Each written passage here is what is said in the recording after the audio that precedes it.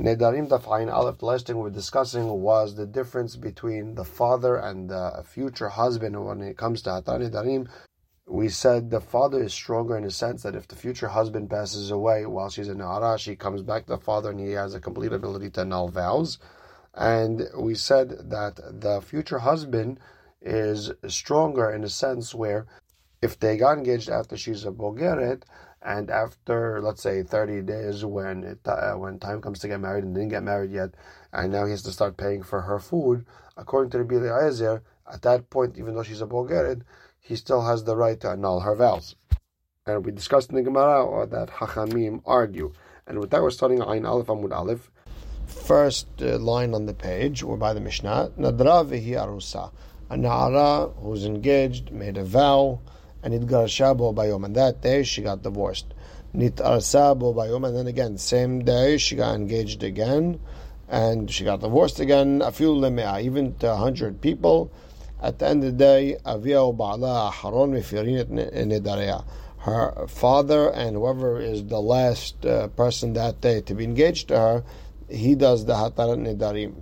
Meaning, even though the vow was earlier in the day and there was 100 arusim before that, still at the end of the day, the last one is the one who does the hatarat. This is the rule. The rule is, if she didn't become free for 1 hour, her father and her last future husband, they're the ones who annul her vow. And the Gemara starts, number 1, the Gemara asks, how do we know that the last arus could annul vows that this Na'ara vowed under the first arus? So Amar Shemuel, because Amar Kira, the pasuk says, V'im hayot hiye leish undareha aleha. If she becomes engaged to someone and there's nedarim on her, meaning nedarim shehayu aleha kvar, if there was nedarim that were already on her, those he could annul. Maybe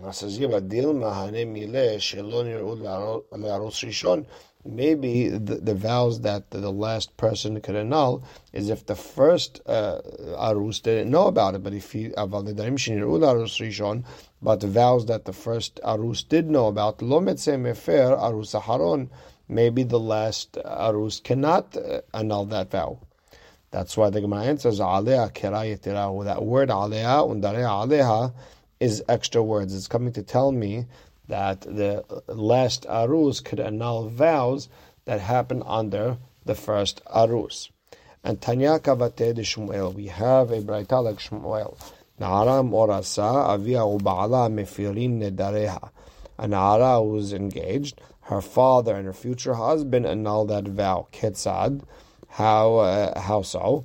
Shama avia vehefer la. Her father heard the vow and he annulled.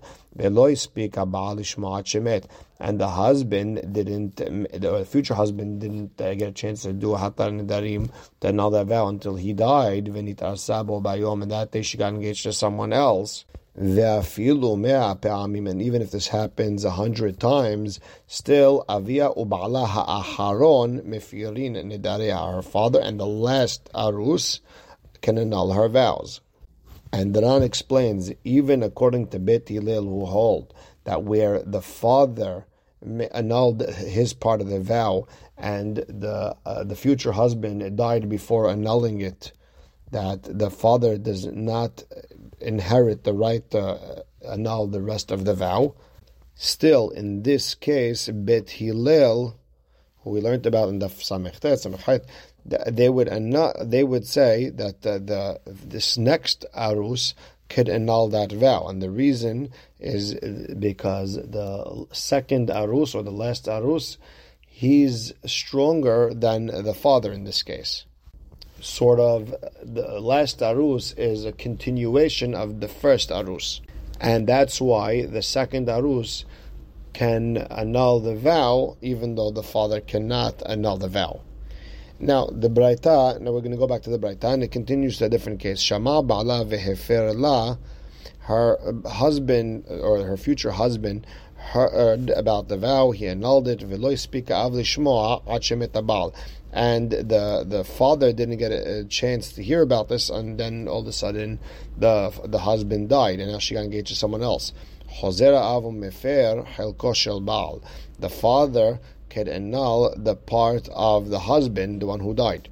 Meaning, even though she's engaged to someone else, still that first part, her father can annul for the first husband. Now, in the case where the husband dies before the father annulled, we said that the father can annul by himself the vow after she got engaged to someone else. So Amar Rabbi Natan hen divrei Bet Shammai. That's Bet Shammai's words. Aval Bet Hillel omrim en yachol le'afer. The father cannot annul by himself. He still needs to annul with that second arus. And Shmuel learned it from here. He learned it from Bet Hillel over here that the father annuls with the last arus. So b'may plige, what's the mahloket of Bet Shammai and Bet Hillel? Meaning, according to Bet Hillel, the father and the new husband have to annul it together, and according to Bet Shammai, the father himself is the one who annuls. What's the yesod? What's the root of their mahloket?